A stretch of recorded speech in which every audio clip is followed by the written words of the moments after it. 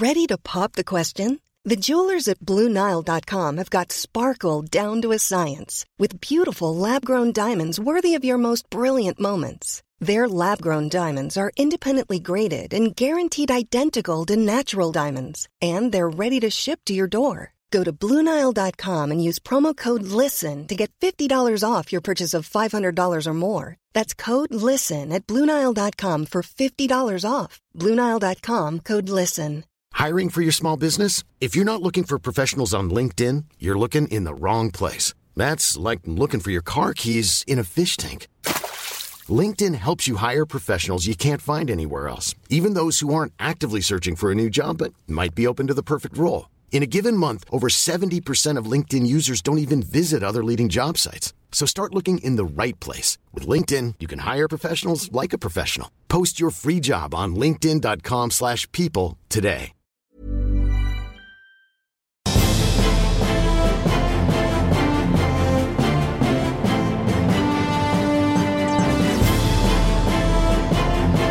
Hello and welcome to Any Stupid Questions, the podcast where we ask experts the questions that prove we haven't been paying attention so far.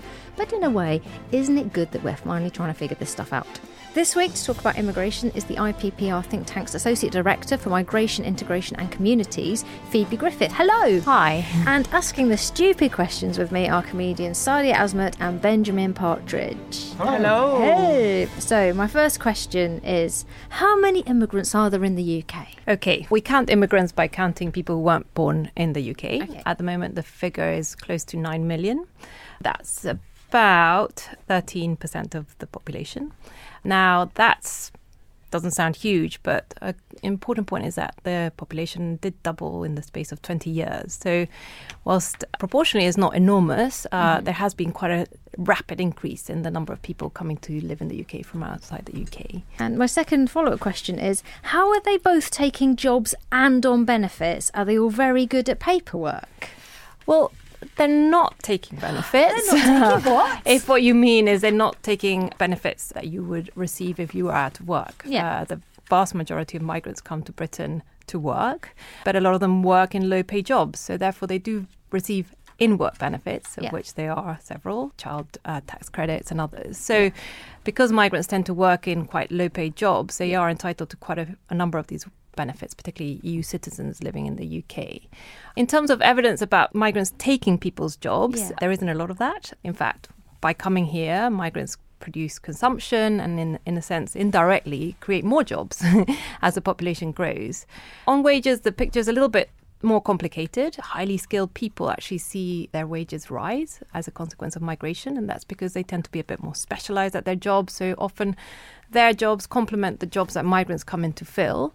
For low-paid workers, there is some evidence to suggest that an increase of immigration can actually have an impact on wages, and that tends to be negative. And in some sectors, I think that's quite concentrated. I mean, the leisure industry, things like distribution, there you will find some quite stark cases where, you know, you will see a large proportion of non-UK workers and very, very low wages. And it's sort of almost become part of the business model for some of those employers to operate in that way. So it's complicated, but overall it's, I would say, positive. What a very balanced answer. If like somebody's caught without the, you know, basically their papers, or they're not, you know, legally allowed to be here, what happens to them? Lots of people now have a duty to check people's status, employers being the primary ones. So if an employer finds that their employees don't have the right papers, they are liable for that. So they're liable to fines and they're liable to get into lots of trouble.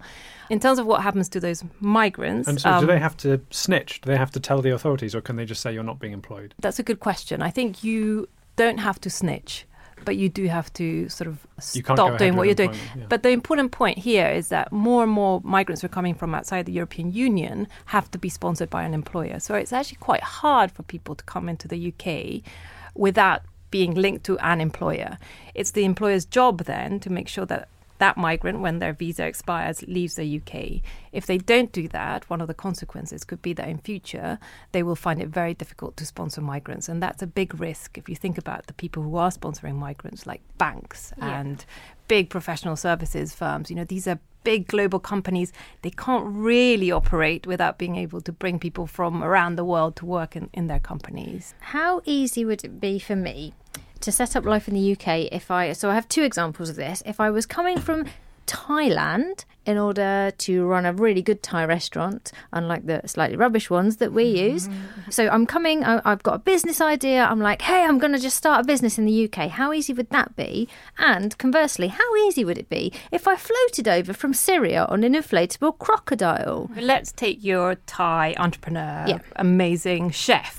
So there are some schemes that you can apply for, and those have been quite restricted, but they do exist, and you have to be part of something called the shortage occupation list. Now, I don't know about Thai restaurants, but this certainly applies to Indian takeaways, for example, and there have been small but important schemes which are allowed people to recruit people from Bangladesh, etc. And those have been really restricted, and the reason that they've been really restricted is that now you have to pay at least £35,000 to actually sponsor a migrant from abroad. Really? If you're not in a kind of what would be deemed a critical profession. So it's very unlikely. I mean, I don't know how amazing the chef might be. They might be the top chef, but if you think they're worth 35k, then actually you're quite likely to be able to sponsor them to come over. But they can't just decide, I want to go and live in the UK. No, that's going to be really, really tough. They could, if they happen to have in the region of £2 million to set up a restaurant. So that would be something that you'd have to demonstrate. So you could be part of, I don't know, own a chain of restaurants and then you could come to the UK and show the Home Office that you have 2 million in the bank and you could come and set up as an investor. On your Syrian, on an inflatable crocodile, was it? Yeah, yes. or any inflatable, it doesn't matter. Do you know, it's really hard for people to do that. The first thing is that you've got Europe in the way, right? So you have to get through Europe, and Europe's become much more hardcore on these issues. So getting across from, say, Spain, which used to be a big kind of point of arrival, Italy, Greece is pretty tough. You've got the Schengen area, you have multiple controls. The most likely thing is that you're going to be intercepted and sent to Turkey, most likely. Yeah. So once you get to Calais, if you manage to make that journey and it's perilous and it's tough, then coming over to the UK is going to be even tougher because the UK has an arrangement with France, which means that they allow us to send everyone back to France, and they will help us in a way intercept people who want to cross the channel illegally. Once you get to Hastings, I mean, the UK is a really liberal society, right? We don't have ID cards. If you want to work informally, it's actually quite simple. If you want to find a house, I mean, we know about rogue landlords. So once you get here, you could probably find a life. You won't be able to claim any benefits, obviously. You won't find it easy, especially now that we've got this sort of hostile environment policy that we've been hearing a lot about in the press. But you might be able to make a life. So, but they'd have to work for kind of cash in hand for an unscrupulous employer type thing. Self-employed kind of thing, I mean, the more likely route you would take if you are going to come is come in as a tourist, for example, and just overstay your visa.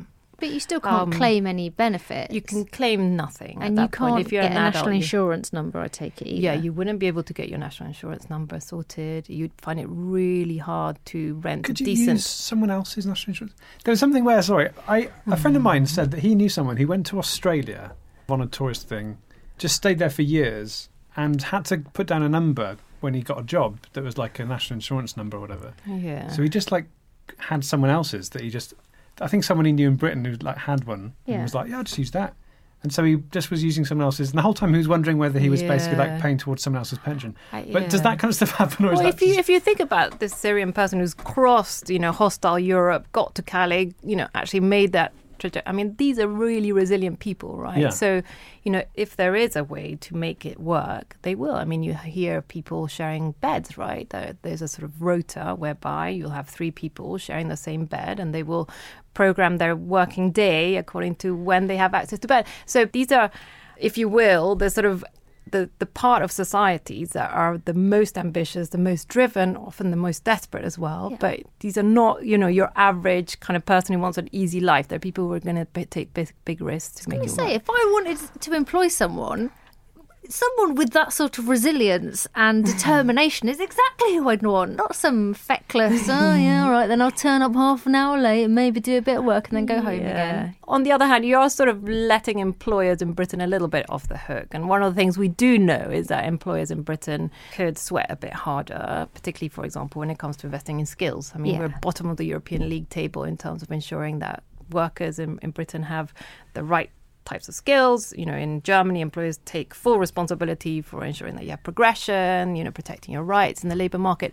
We don't do that. So you can see why, for a British person being offered, you know, a low-wage job with very little security, very few prospects of progression, you know, you will suddenly become quite feckless. Yeah. Meanwhile, you know, if a migrant arrives here having left everything behind, the sort of, if you put it on balance, that's a kind of easier decision, right? So I think it's kind of not quite comparing like for like. Oh, okay. Again, very balanced. Do they have to take like a citizenship test? No. So you do if you want to become a British citizen. Oh, okay. But not all migrants do that. Okay. And it takes a while to be entitled to do that. So you have to be here for 5 years.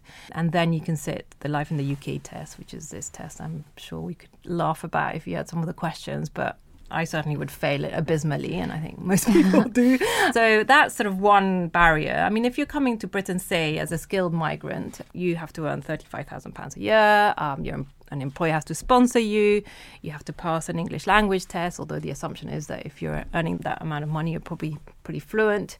You have to pay an NHS surcharge. I mean, there's lots of things. Is super bureaucratic and time consuming. So it is an investment of your time and energy. And likewise, if you want to come and, you know, you marry a Brit, you want to come and live in Britain, you don't have to pass citizenship test, but you do have to pass an English language test. Yeah. Love tests as well. And there's love tests, and you also have to, I mean, your family needs to earn more than £19,000 a year, for example. That's the mad one for me. I can't understand why.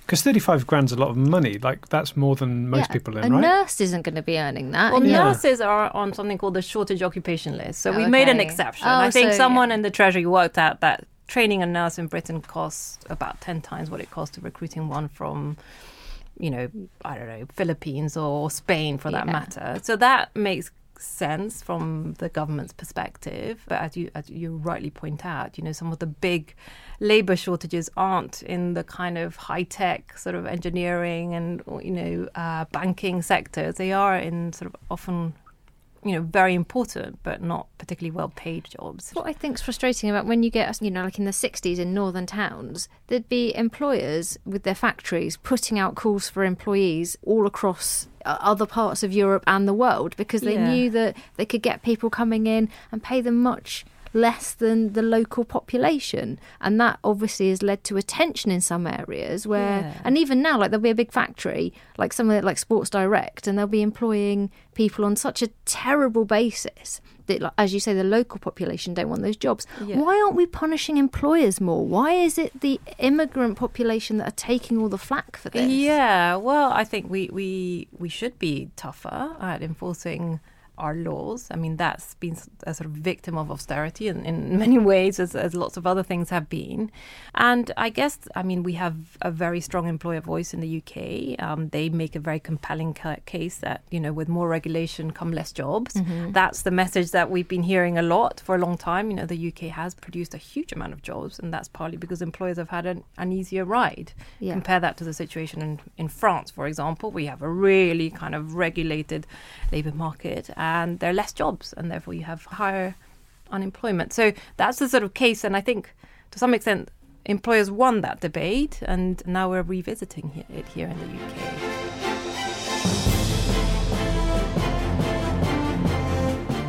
I don't know when this is going to go out, but we're recording this on the day that Amber Rudd, well, not the day she resigned last night, but Amber Rudd is gone. Yeah. We have a new Home Secretary. Yeah. So this whole hostile environment. Yeah. Was this created because it's a necessity, or was the hostile environment and the wanting to hit targets with immigration numbers, is this purely about winning votes in the heartlands of Britain?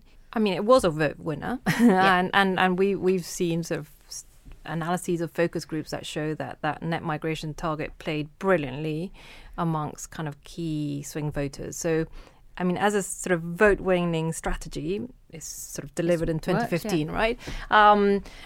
That doesn't mean it's a good idea. No, absolutely.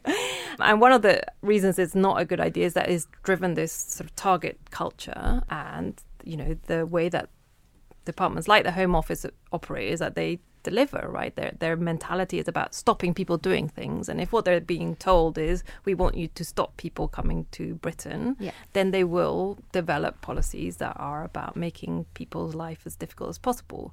So hostile environment, basically, the Home Office doesn't have a huge money-making machine. So one way it could be thinking about it is we're going to employ lots of kind of border enforcement agents who go around and check people's status.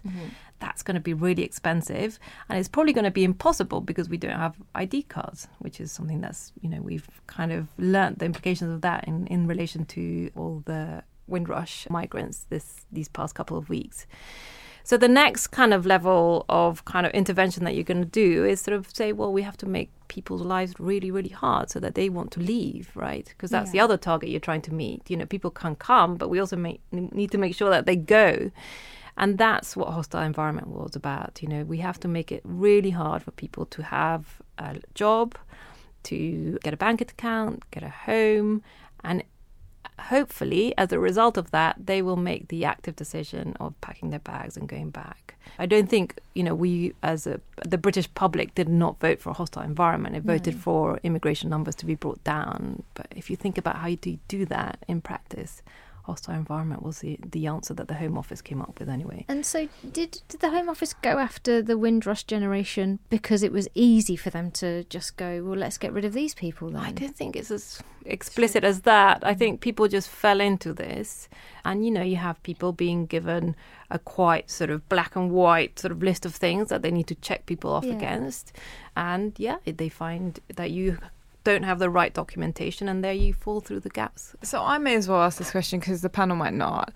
What are the negative sides of like immigration or migrants? Like, are there any? Yeah, I mean, I think it sort of goes back to the very beginning. There's been a lot of change in Britain, and whilst, you know, in London it all feels very kind of much like the mainstream, in other parts of Britain it's very, very new, and that has an implication for people's attitudes. I mean, people interact less with people from other cultures and other races, so there's a sort of adaptation that needs to take place.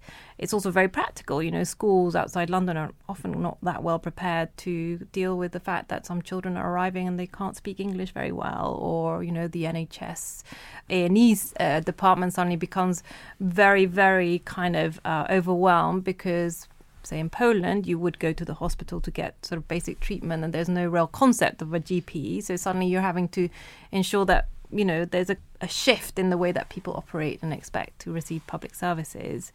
I mean, I think there is a kind of, if you will, not a tax, but there is a cost around sort of coming from a different culture and sort of trying to adapt to both the kind of practical things that you need to do, like send your kids to school, like get your prescriptions, like sorting out your tax, etc. That's costly. And I think also, I mean, a lot of migration recently has been very transient. People coming, going, you know, as by merit of being part of the European Union, people have had that right to move around. That sort of population churn can be actually quite destabilizing. You know, people talk to me about the fact that they feel like they live in a building site. And I think we've all experienced that, you know, the fact that you get home from work and there's a group of guys outside drinking, and, you know, they might have very good reasons to be doing that.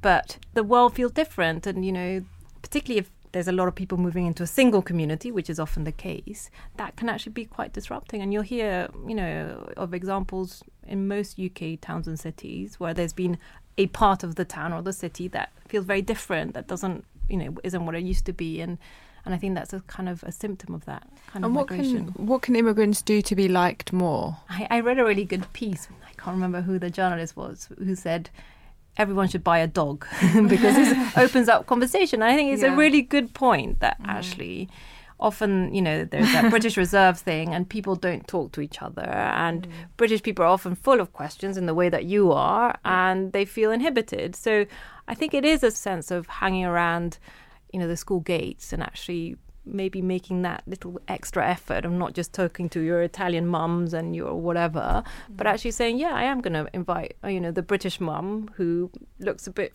distant but clearly is a bit shy or a bit reserved, and get her in for a cup of tea. I mean, that to me could make a big, big difference.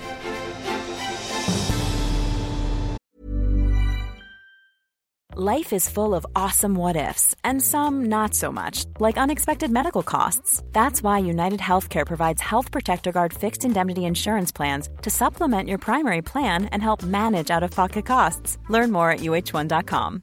Hey, Dave. Yeah, Randy. Since we founded Bombas, we've always said our socks, underwear, and T-shirts are super soft. Any new ideas? Maybe sublimely soft. Or disgustingly cozy. Wait, what? I got it. Bombas. Absurdly comfortable essentials for yourself and for those facing homelessness. Because one purchased equals one donated. Wow, did we just write an ad?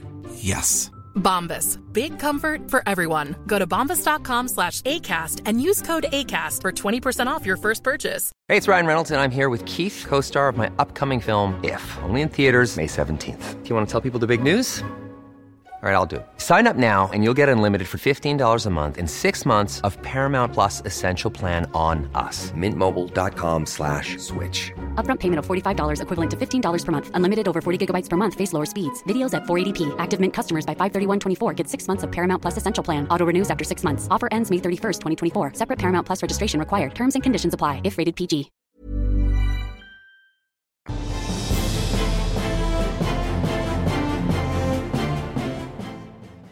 And with what's going on, in Syria and stuff like that, there's been more and more talk of governments removing people's citizenships. So, like, maybe, the people from ISIS, or people from Britain who went to ISIS, the government kind of saying, well, we've revoked their citizenship. Yeah. Where does that leave them? Because I always thought that was technically impossible for that very reason, because you have to be a citizen of somewhere. Yeah. I don't quite understand that, but it has been a small handful of cases. Technically, it is impossible. You can't. So they usually do it if they've got dual nationalities, but if they've only got that nationality, it's very rare. Yeah. Okay. So the idea of making someone stateless. Yeah. I have not only my heritage is all Nottingham going back generations. I mean, I'm almost certainly very inbred. You've got dual Nottingham London citizenship now, don't you? There's a club in Nottingham called ISIS. Is there? well, this not that I know. You don't even have to leave Nottingham to go ISIS. If I went, a very white, very Nottingham. I thought you were a Thai chef. Very Anglo-Saxon woman. If I went and joined ISIS, could the British government technically strip me? Because it seems to be a thing that they only do for people, even if they don't have dual citizenship, if they're like maybe second generation British, and they can go, but your granddad was from this place, so you can be what would they do with me if I joined ISIS? I think they'd just put you in prison for a very long time. I think they'd let you off. You have that option. They would let her off. I don't know. She looks harmless. I think they would let me off. I think they'd say she was a victim and probably sell her story to like a paper or something. It could be. Stripping there of is double citizenship. standards in the system. Yeah. And do human rights come into it? Like, say, for example, where there's illegal immigrants, are they? Yeah, certainly if you, for example, are being threatened with deportation, then you have an option to claim asylum, for example, if you think that your human rights would be at risk in your country of origin. Now, it would be up to the Home Office to decide whether you have a right to asylum, but that would certainly be within your rights, and people do that. Okay. Also, if you want to be reunited with your family, you have a right to family life, and that's been one of the challenges at the moment in relation to family reunion in Britain, because it's become so difficult and so costly. So there are lots of human rights cases around the fact, the right to family life. So yes, human rights do definitely come into all of this. If we think about people's attitudes to immigration on a sliding scale, and at one end you've got there should be no immigration and Britain should just be full of people who are indigenously British, whatever that means, and no immigration at all. And on the other end you've got anyone should be able to come at any time and there's no immigration restrictions whatsoever. Could either of those worlds exist? Could either of those Britons exist, or would it all go wrong? Could either of those worlds exist? No. And I mean, I guess the good news is that there's probably about 20% of people in Group A and another sort of 25%, which is apparently increasing as a consequence of demographics, but who are in Group B. And, just over 50% of people in Britain are in Group C, which is somewhere in the middle. And why would those go wrong, those two worlds? Oh, okay. So a world with zero immigration, I think it would be really expensive to start off with. I mean, if you think of Trump's proposals, building walls across sort of borders style, enforcement of at a level that you would have to resource at, it would be difficult. It would have implications, diplomatic implications, if we're talking about, for example, striking trade deals with countries outside the European Union. I mean, the Indian government has already made it really clear that they're not happy with our attitude towards immigration and how we treat Indian nationals in Britain. So we need to make compromises around that.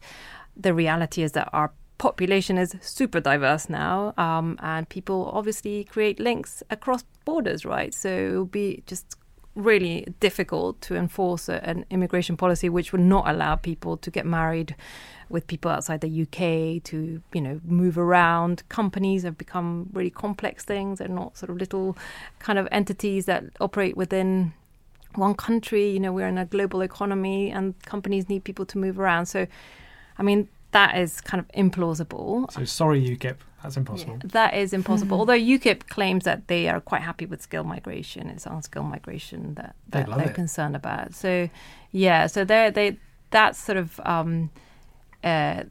Group A. Group B, no borders.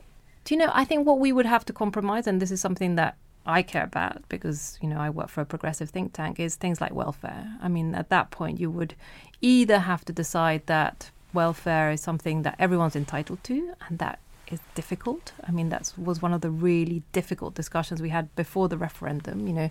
If I contribute, and I've contributed for 20 years of my life, why would someone who's just arrived be entitled to exactly the same thing as I'm entitled to? So that's a difficult one. Practically, it's also really difficult. I mean, if you think about the pressures on the NHS, for example, how do you regulate that to ensure that people aren't coming to have operations, right? And then leaving. And that is just so unsustainable. And finally, I think there is a sort of level that, people can tolerate change. I mean, you guys are metropolitan Londoners who have probably travelled quite a bit, but that's not the case for everyone. And I think you need to sort of accommodate the fact that I'm not talking about the biggers, but the people who sort of think, I really care about my street. I don't want it to become alien to me. I want to sort of retain a sort of certain connection with my neighbours. I want to understand the language that they're speaking. That's okay, right? So I think you wouldn't be able to sustain that if you have free, open borders. I think that would be Those are tough. Things that are always described as being legitimate concerns by politicians. On Question Time, there'll be some kind of red-faced bloke going, send them home. And then the politician never wants to alienate that person, so they go, well, there are legitimate concerns people have. And that always sounds to me as just kind of like a dog whistle racism thing of going, I know where you're coming from, mate, don't worry. Where does racism come into it? Yeah, I mean, I focus group a lot. And, recently I've been talking to a lot of Leave supporters, and you sort of know when it's that and when it's sort of legitimate. And we normally have 20 people in the room, and there will be one person where you sort of think, actually, this is coming from the wrong place. For the vast majority of people that I speak to, it tends to be, I'm worried about, for example, my child's school. The class seems to be really struggling because 5 kids have arrived and they don't speak English, and I'm worried that the teacher can't cope. At that point, I am listening, right? And I think it's important that I engage with them, because clearly either we're not resourcing that teacher properly, or we're not thinking creatively enough about how we allow children to learn really quickly, right? And a lot of evidence out there that shows that within 6 months, young kids can catch up very quickly, and they can sort of be chatting away in the playground. So I think that's when you really do need to sort of tune in to what people are saying and sort of start thinking, well, what are the things that we should be doing? What do we need to pay for? How do we need to run our services differently to really tackle those concerns?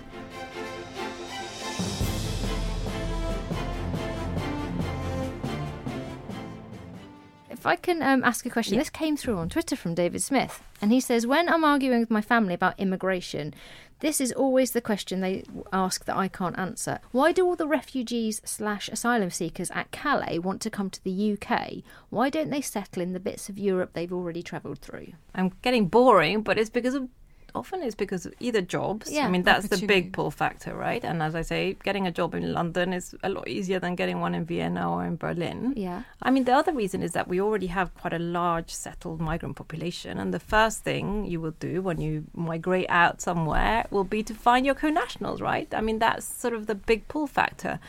I mean, I don't think it's maybe not so much the case since the referendum, but Britain does have a reputation for tolerance. And, certainly in my experience, analysing Europe, the attitudes are just different. There's a more kind of, it's not hostile, it's not sort of overtly racist, but it's sort of, it's cliquiness. And I think, in certainly in a place like London or, one of the big kind of diverse metropolitan centres, Birmingham, Bristol increasingly, there's an ease about it, a sort of everyday sort of interaction that you might struggle to find in Europe. So we're very accepting of migrants. Well, I mean, I think on an everyday level versus on a political level, I mean, and this is comparative, right? And I think we've had this, and migrants have, I interview a lot of people who've opted for Britain rather than elsewhere.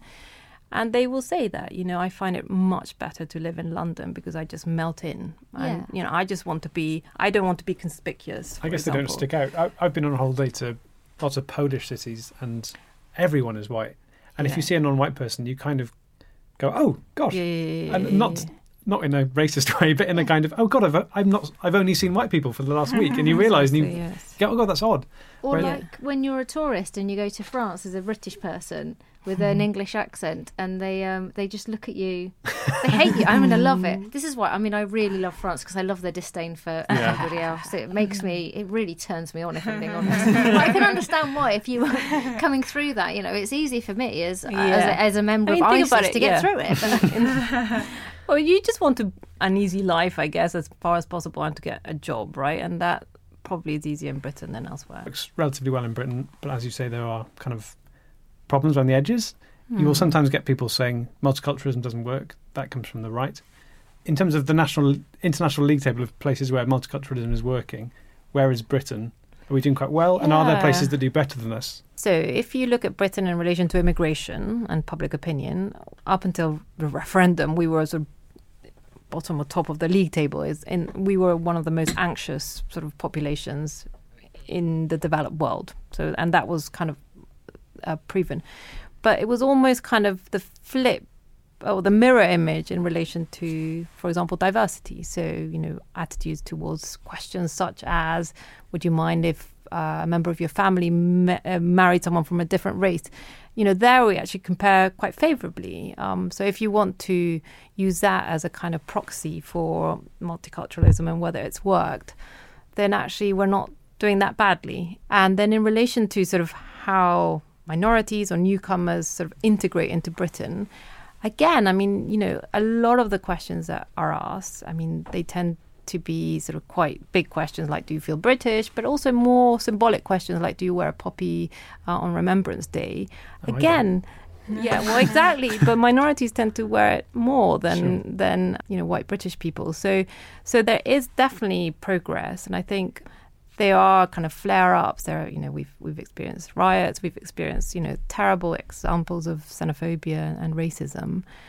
But I think overall the trajectory in Britain probably is positive. And are there other countries that do it better than us? Well, Canada's always sort of touted as the best. The Scandinavians don't do that well on this stuff.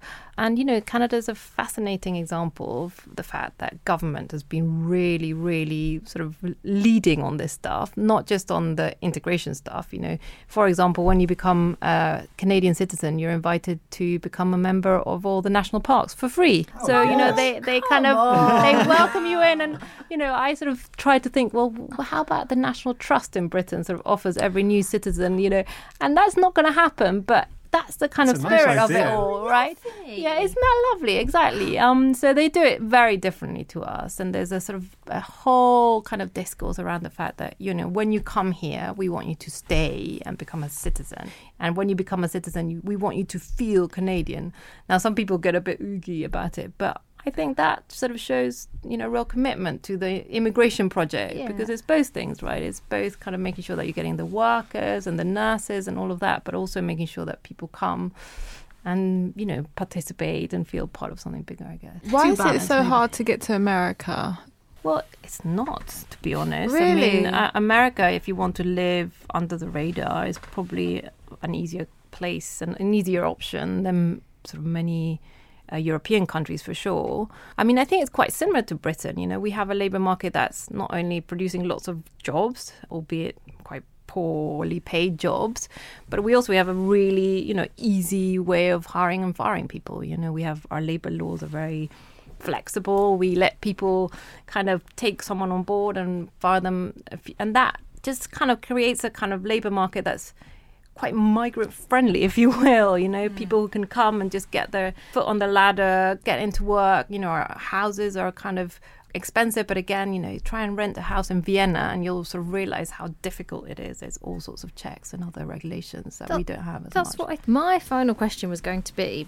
If I were an alien of indeterminate ethnicity and I landed on planet Earth, which country would be most welcoming? But it's Canada, isn't it? I'd go to Canada, wouldn't I? I think you should go to Canada. And I'd marry a Mountie. I mean, yeah, Canada, I think you want to go somewhere that's really diverse. Yeah. So somewhere like Brazil would also be quite interesting. Although in Brazil you might get murdered. Better weather than Canada. Either way. Yeah, so I'd personally opt for Brazil, but yeah.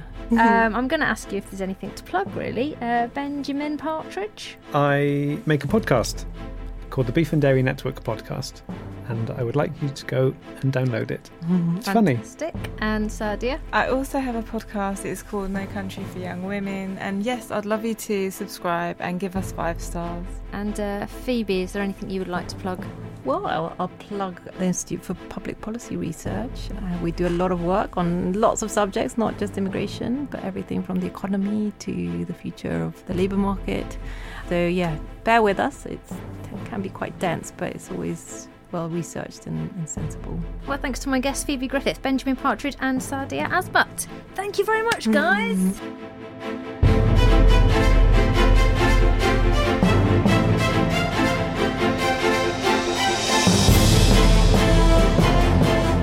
Any Stupid Questions was written and presented by me, Danielle Ward, and produced by Ed Morris for The Internet. If you enjoyed it, feel free to follow us at our Twitter address at AnyStupidQs, where we put out extra little bits and ask for audience questions that we sometimes use and sometimes don't. And please feel free to rate, review and subscribe to us wherever you got this from. Bye!